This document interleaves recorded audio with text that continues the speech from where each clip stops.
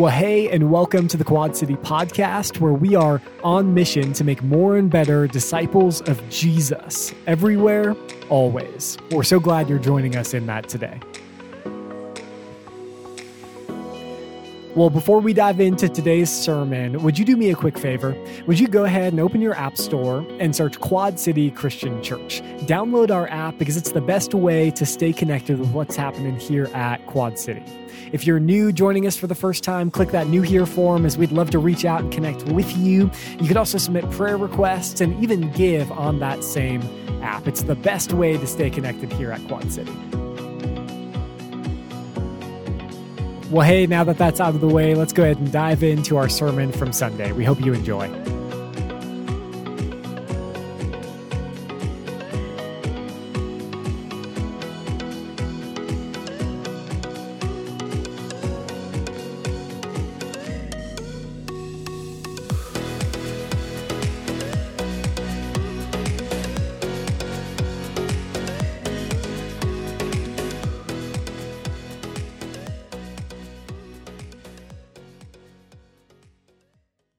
Welcome. My name is Jason. I'm one of the pastors here, and we are honored that you've chosen to start your week off by worshiping with us here at Quad City Christian Church. I want to welcome all of those joining us online from whenever and wherever you are. So grateful to have you, as well as all of those worshiping in Prescott Valley this morning. Great to have you with us as well. Before we dive into our message today, I do want to do one quick little video. Just want to say a big giant thank you to all of those who participated or served at our Candy Cross. So this was last Monday. It was great. For those of you who volunteered, we had a few thousand people from our community come and connect with Quad City Christian Church. It was an amazing opportunity, and you volunteers were amazing. Like, I was so proud just to be able to walk around and interact with you and see the way that you were serving our community. So thank you, thank you, thank you. And we gave away all your candy. So thank you for all of the candy that you brought. It was a great night, and look forward to seeing the fruit that brings over the next few months. Today, we are continuing this series that we began a long time ago called Romans. We're working through the gospel for everyone, this book of Romans. So if you're a newcomer with us, welcome. You're diving in. We're on week 13. But the good news is we do have November packets. So for those of you who are following along with our notebooks, November is available. If you don't have yours yet, you can throw your hand there in the air. One of our ushers will bring you one. If you want one of those to throw in your notebook, if you need one, just leave them there in the air. They'll make sure and get one of those to you. You can add those to your notebook this morning. And we're going to pick it up in Romans chapter 5. So that's where we're going to be today. Or in your notebook, it's like page 88. So if you have your Bibles, go ahead and turn them on or turn them to Romans chapter 5. And as we've done throughout this series, we're going to read the text out loud from the platform today. So if you are able, I would invite you to stand where you are, and let's open up the Word of God today. And we're going to read verses 1 through 5 out of Romans chapter 5. This is the Word of the Lord. Therefore, since we have been justified through faith, we have peace with God through our Lord Jesus Christ, through whom we have gained access by faith into this grace in which we now stand. And we boast in the hope of the glory of God. Not only so, but we also glory in our sufferings, because we know that suffering produces perseverance, perseverance character, and character hope. And hope does not put us to shame, because God's love has been poured out into our hearts through the Holy Spirit who has been given to us. Father God, we are grateful for your word today. And we know that it has power when used by your Spirit to change our lives. And that's what we ask for today. Do your work among your people. In the name of Jesus, I pray. Amen. Please be seated. Well, again, welcome in. If you're a newcomer, as we're walking through the book of Romans, each one of these sermons do build off of the ones before it. So you're jumping in midstream. I would encourage you to go back. You can always catch up on our website or our app or YouTube or podcast, wherever you get the stuff, it's out there. And so would encourage you to jump in with us, but we're picking up right in midstream in chapter 5, starting in verse 1. And here's where it begins. Therefore, since we have been justified through faith. Now, if you've been around a little while, you know this is an important word.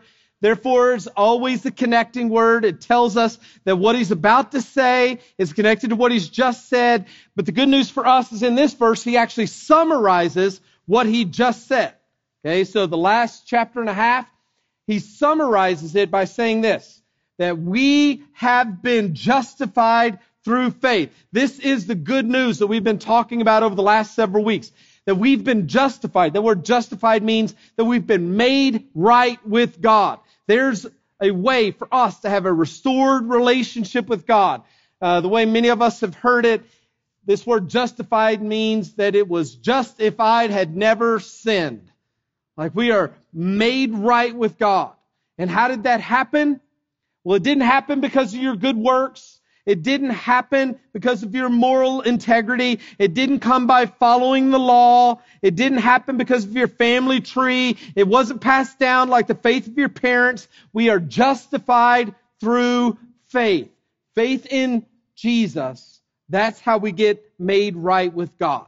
Now, what he's going to do in this text today is he's going to tell us that since that has happened, since we have been justified by faith, there are some perks that come with that. Like there are some benefits. There is some really great consequences that come from us being justified by faith in Jesus. And so that's what we're going to look at today. So again, a bunch of good news today, if this is true for you. Like everything else that we're going to talk about today is contingent upon this. Have you been justified by faith in Jesus? Because if you haven't, then what we're going to talk about today does not apply to you.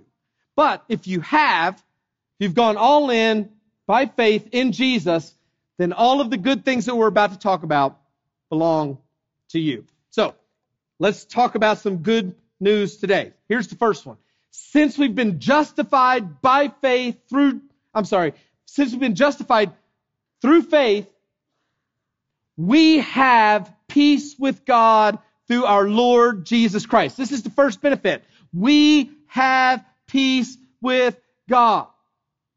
And again, I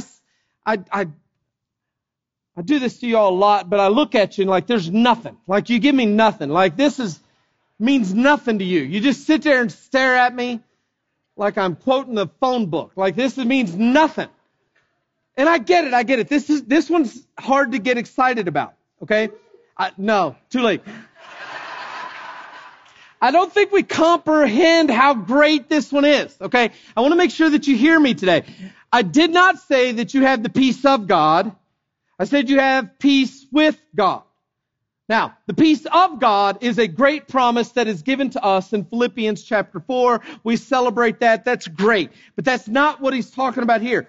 This is not some kind of inner feeling. This is not some kind of serenity that we have. This is not some subjective emotion that I have the peace of God. No. He says we have peace with God.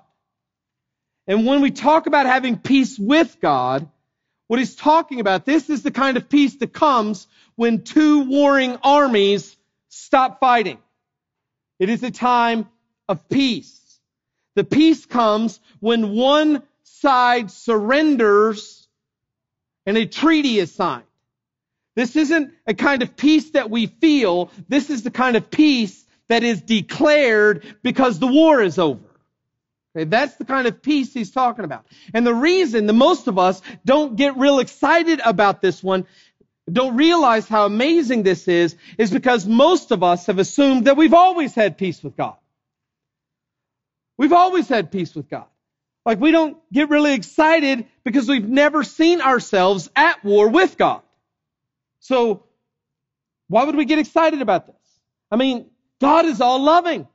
I mean, He's always been on my side. He is for me, not against me. He wants nothing but the best for me, no matter what. Pastor Joel told me so. Right?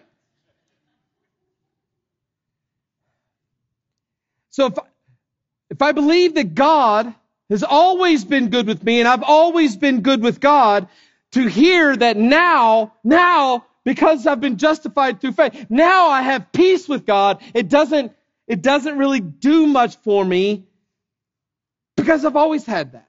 Or at least I've always assumed that. I haven't gained anything. But I want you to hear me today. You have not always been good with God. You haven't. You weren't. At one time, you were not good with God. And if you've been around for the first 10 weeks of this series, you ought to know better by now. Don't miss this. You are not been good with God. Here's the reality. We all start out as enemies of God. Like all of us. We are not His children. We are not His friends. Now we can become His children. We can become His friends when we are justified through faith in Jesus. Then we can become His children. Then we can become His friends. But nobody starts out that way. Nobody begins that way. And just in case you think I'm being overly hyperbolic, there in your text, if you drop down just a few verses, Paul is going to confirm just how bad it was. Look at verse 9 in your text. Since we have now been justified by His blood, that's the good news. Paul says it's happened. It's a good thing. We've been justified. How much more shall we be saved from God's wrath through Him? Pause. If this isn't true, if we have not been justified by His blood, then we have not been saved from His wrath. His wrath is still on you if you've not been justified by His blood. That's how bad it is. He continues. For if, while we were God's enemies, that's what you were. We were all God's enemies. Unless and until we are justified by faith in Jesus, we are His enemies. We are not His friends. We are not His children. We are His enemy. You weren't at peace with God. You were at war with God. And some of you are still at war with God because you have yet to be reconciled. While we were God's enemies, for if, while we were God's enemies, we were reconciled to Him through the death of His Son, some of us are still God's enemies because we have not been reconciled by the death of His Son. Unless and until you surrender all to Jesus by faith, you remain the enemy of God. That's just the reality. Outside of a justifying faith in Jesus, God is your adversary. He is not your advocate. He is your foe. He is not your friend. He is against you. He is not for you.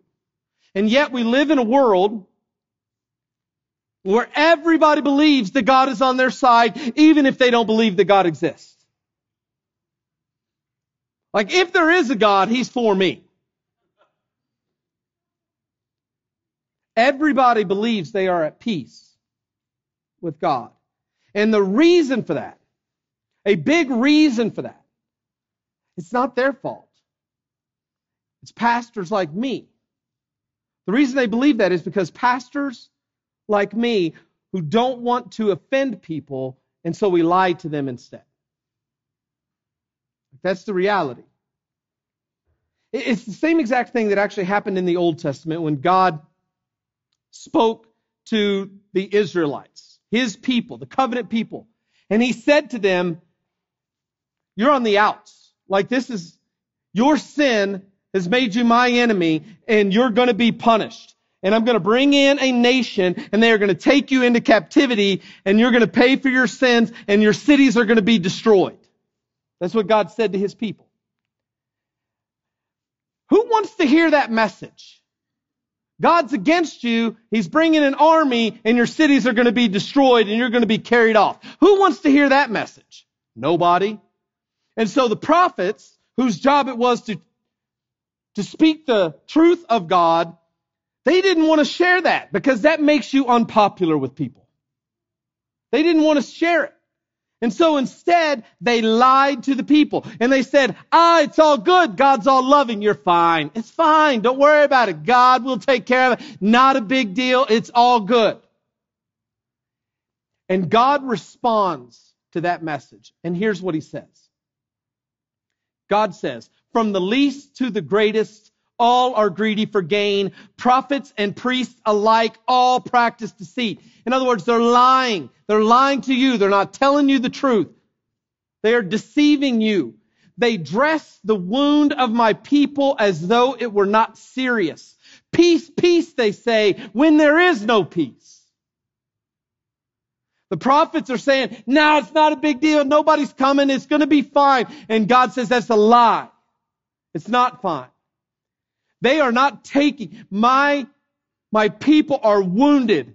And they are treating it like it's a scratch. They're putting Band-Aids on bullet holes, as they say.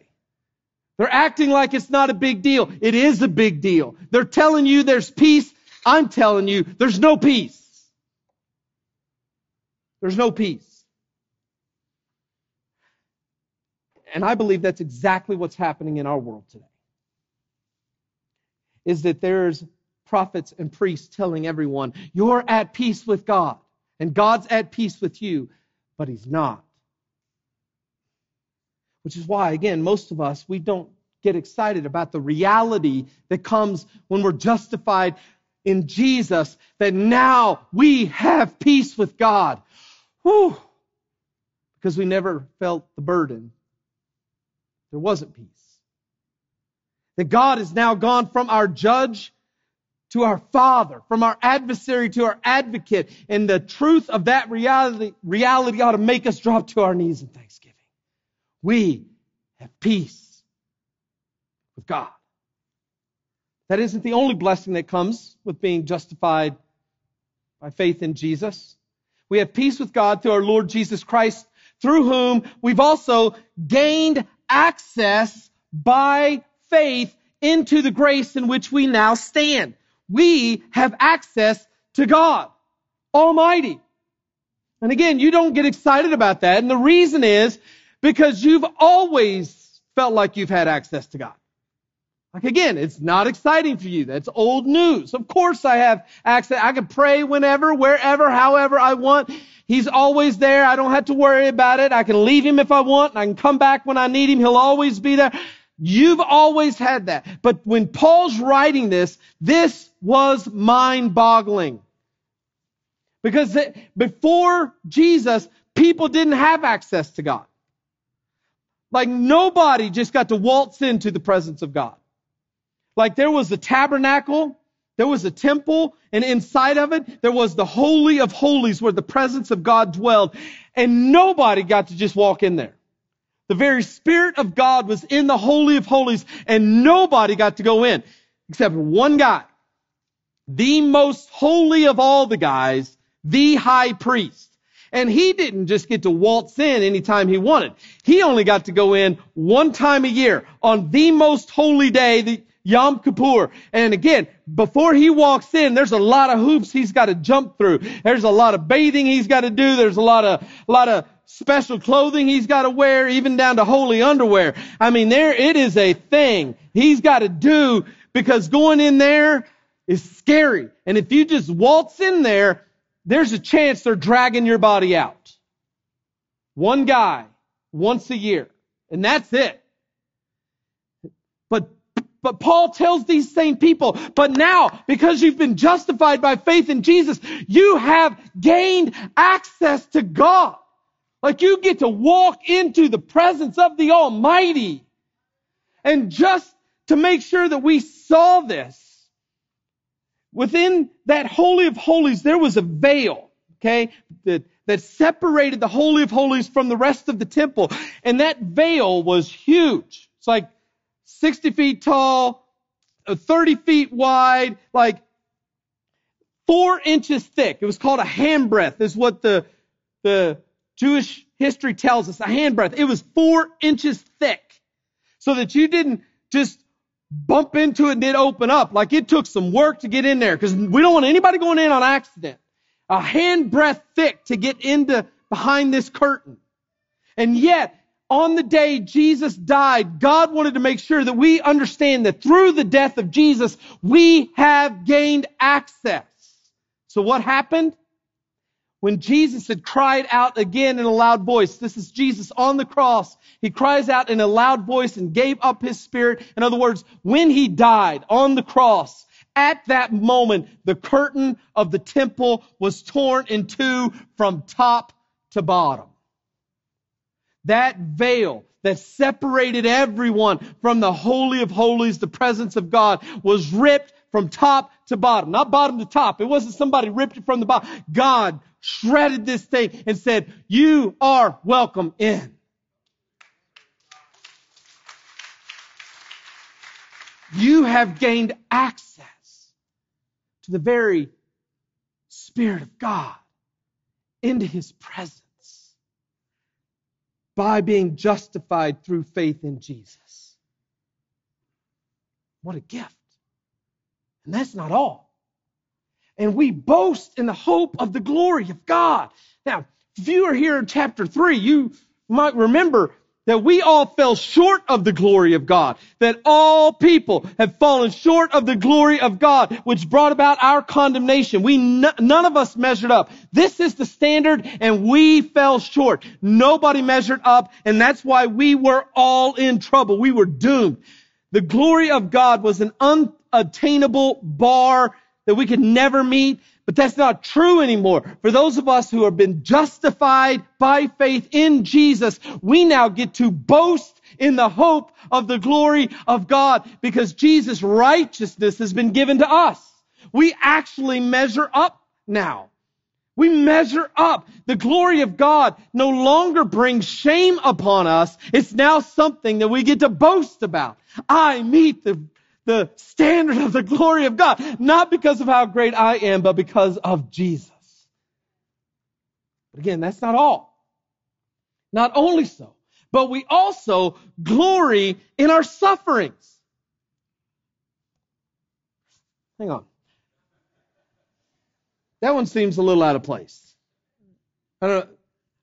We also glory in our suffering. For me, I don't know if you look at it this way, but I look at this one and I think, all the rest of those made sense.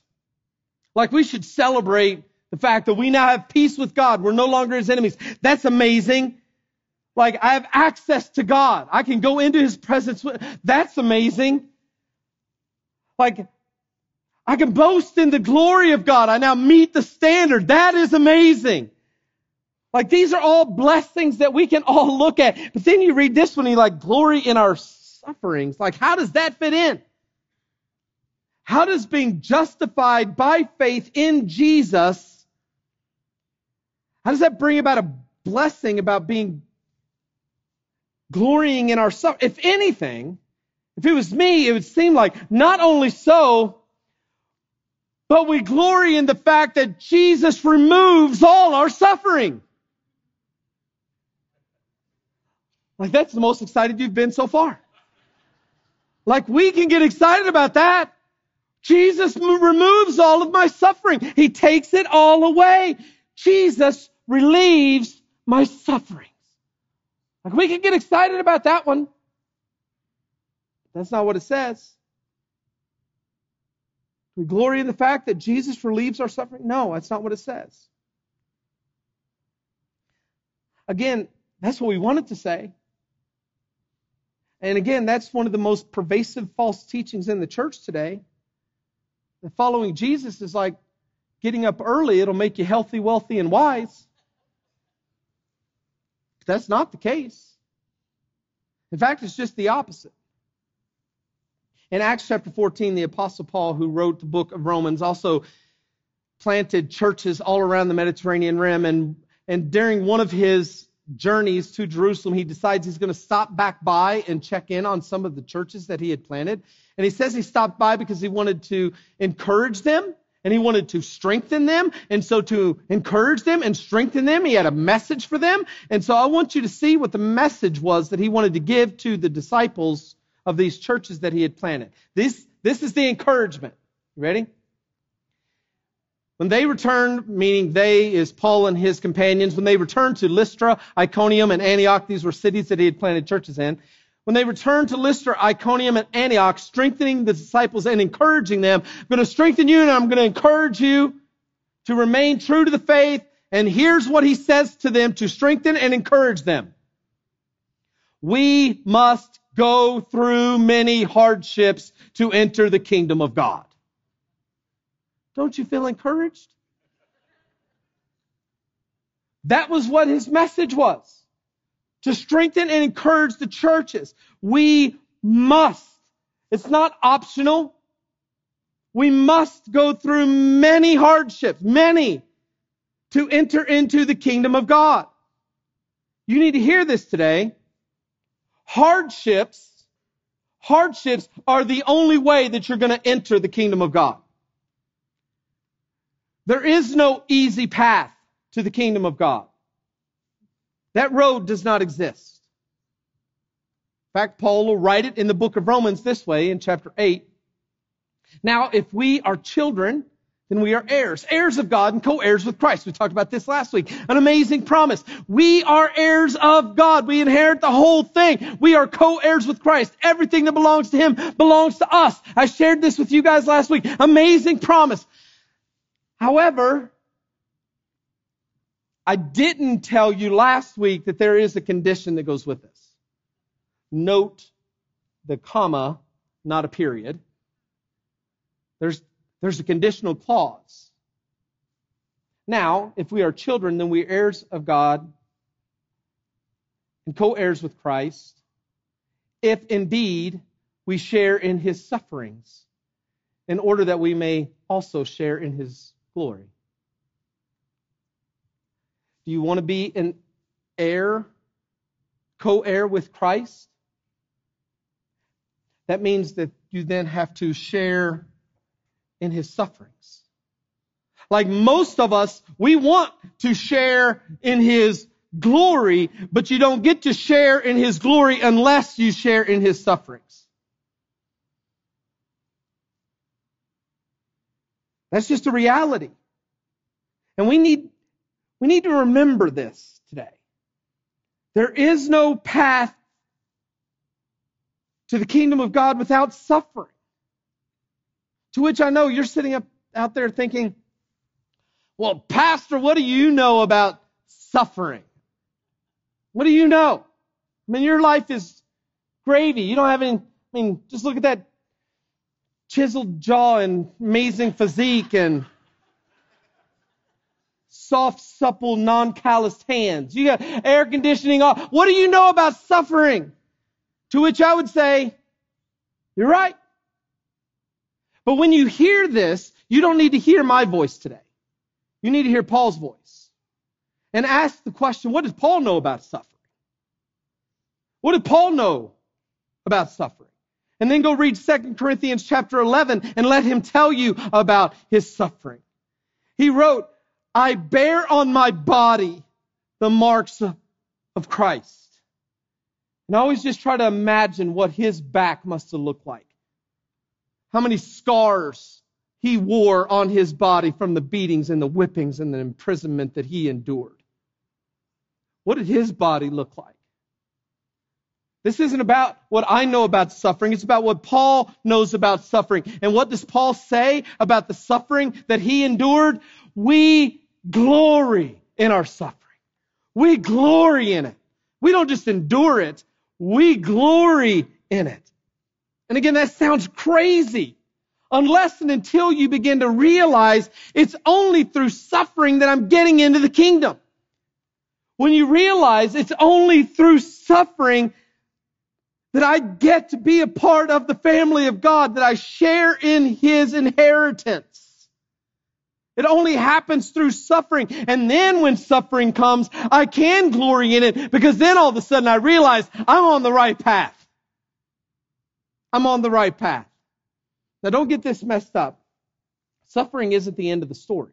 It's not the point of the story. It isn't the goal, but it is part of the story. It's a step on the road. It is not the destination, but we can't get to where we want to go without going through it. It is required to get us to where we ultimately want to be. Not only so, but we also glory in our sufferings. Because, here's why, because we know that suffering produces perseverance. Hear this today. Perseverance in your faith is not optional. Like it's not optional. You're not getting in to the kingdom of God without persevering through suffering. Again, so just so you know that I'm not making this stuff up, let me share with you a few truths from the Word of God.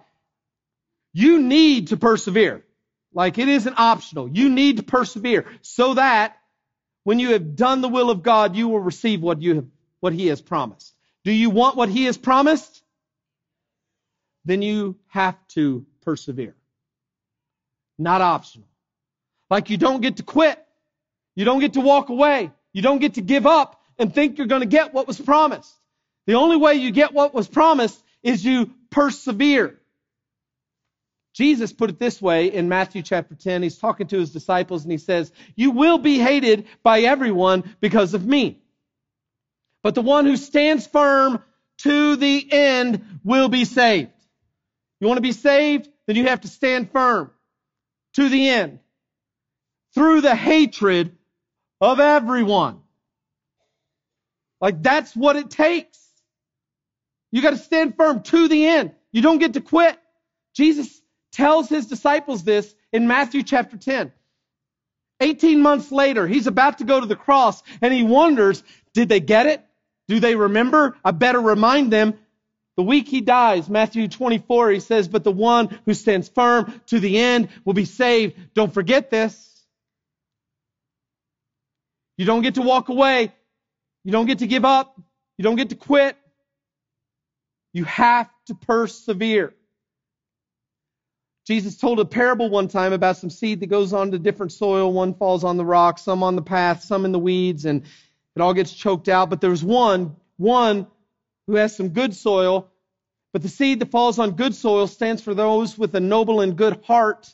And those people hear the word of God and they, what's that word? They retain it. They hang on to it and they don't let it go. They hang on to it. And by, what's this word? By, that was weak. Try it again. And by persevering, it produces a crop. You got to hang on to it. You got to retain it. And you got to not let go. You got to not quit. Even in the good soil, the seed has to go through suffering. And you have to persevere for it to produce a crop. Even in the good soil. James puts it this way. Blessed is the one who perseveres under trial. Because having stood the test, that person will receive the crown of life that the Lord has promised to those who love Him. Do you want the crown of life? He's only given it to those who persevere under trial. That's the only way you get it. That's it. There is no such thing as a salvation without suffering. There is no such thing as a salvation without persevering. Perseverance is required. Which means suffering is required. Because if you're not suffering, then there would be no need for perseverance. Like the only reason you have to persevere is because there's something in your life that makes you want to quit. That's it. There's something in your life that makes you want to walk away. So if perseverance is required, then we get to glory in our suffering because it gives us a chance to persevere. And we aren't getting in without perseverance. That's not all. Not only so, but we glory in our sufferings because we know that suffering produces perseverance, and perseverance, character. So the point isn't the suffering, and the perseverance isn't even the purpose isn't the suffering, and the purpose isn't even the perseverance. It's the perseverance that produces this character. A character, it's hard for us to understand this word in English. It really is talking about a tested provenness of our faith. That's the character that he's talking about. Something that proves that our faith is genuine. How do you know that your faith is actually real? The only way you know your faith is actually real is when you go through suffering. I mean, if everything is clear sailing, you don't really need faith. How do you know it's real? You only know it's real when you're suffering. In fact, Peter addresses this very issue. He says, in all this you greatly rejoice. What's all this? Well, it's all the suffering. Though for a little while you may have had to suffer grief in all kinds of trials. We rejoice in all kinds of trials. Why? Well, these have come so that the proven genuineness of your faith, which is of greater worth than gold, which perishes even though refined by fire, it may result in praise, glory, and honor when Jesus Christ is revealed. All of that suffering creates a proven genuineness of your faith. That's how you know your faith is real. If you've been around a little while, you may have heard me say, a faith that has not been tested is a faith that cannot be trusted. Like, you don't know that your faith is real until your faith has been put through the fire. Unless it goes through the fire and it makes it out on the other side, then you know I actually had faith, not in my circumstances, but in my Savior. Faith must go through the fire, which makes this whole thing now make sense. Which is why I can rejoice in my sufferings, because my sufferings produce perseverance, and my perseverance produces a character that allows my faith to be proven genuine. And then that genuineness, that character produces hope. Gives us hope. A tested, proven faith gives us hope because now we know my faith is genuine. And the more it's tested, it's like putting a blade in a flame. It gets stronger every time. That's what happens. It's tempered. It grows stronger, which leads to this declaration. This hope does not put us to shame. Or some of your Bibles say this hope does not disappoint. It's not a foolish hope. It's not misguided hope. It's not misplaced. Our hope for a right relationship with God is a hope that we can hang on to. It will not put us to shame. A hope that we can be a part of God's family, that we are His friend, that we are not His enemies anymore. We can have hope that that's true. And how do we have hope that that's true? Hope does not put us to shame because God's love has been poured out, past tense, has been poured out into our hearts through the Holy Spirit who has been given to us. We can be certain that our hope is in the right place because God has already poured out His Spirit into our hearts. He has declared, we are not enemies anymore. Here is my Spirit for you. This isn't something that's going to happen in the by and by someday over the rainbow when we're all taking the dirt nap. No. He's poured His love into our hearts already so that we can have a hope. We are no longer His enemies. That we have full access to His Spirit because it is now in us. So what's the takeaway today? Let me review this text for us. For those of you who are justified, you've put all of your faith in Jesus, this is for you. This is for you. You have obtained peace with God. Like, that's your standing. You are at peace with God. You are no longer His enemies through faith in Jesus. You have gained access to God. Like, you can waltz into His presence. Jesus invites you in. Come to me. Come on in. He is the high priest beckoning us into the holy place. And he says, when you walk into here, you will find grace. You have a high priest that is merciful, and you will find grace for your souls. That's you in Jesus. You have met the standard of the glory of God, not because of something you've done, but because of what Christ has done. He's taken your unholiness and given you His righteousness. And because these things are true, you get to live different now. And how do you get to live different? You can now glory in your sufferings. Not glory because you are suffering. That's dumb. Who does that? But you can glory in it. You can glory in it because you know what God is producing through it. You can persevere. Like you can persevere. You can actually make it through the hard things that this life has to give you because His Spirit is now in you. Because you have been given a right stand before God, right standing, you don't have to quit. You can persevere and you can prove your faith genuine. Like, do you want to know that your faith is real? You want the people around you to know my faith is real? You can now prove it by persevering. And you can have hope. You can have hope that this is all true for you. Why?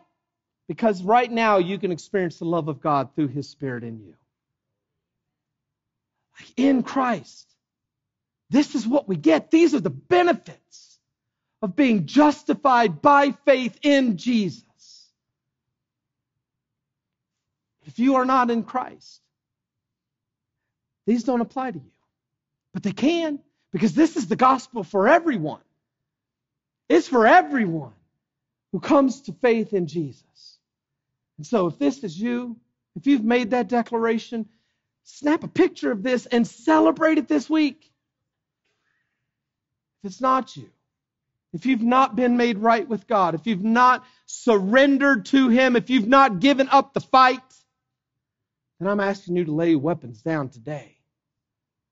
Come to faith in Jesus. Let us talk to you about that. What that looks like so that you too can experience all the benefits that come with a justified relationship with Jesus. Let me pray. Father, we are grateful for your word. It has the power to transform us through your Spirit. Lord, encourage us today. Let these words sink into our soul and change how we live this week. In the name of Jesus, I pray. Amen.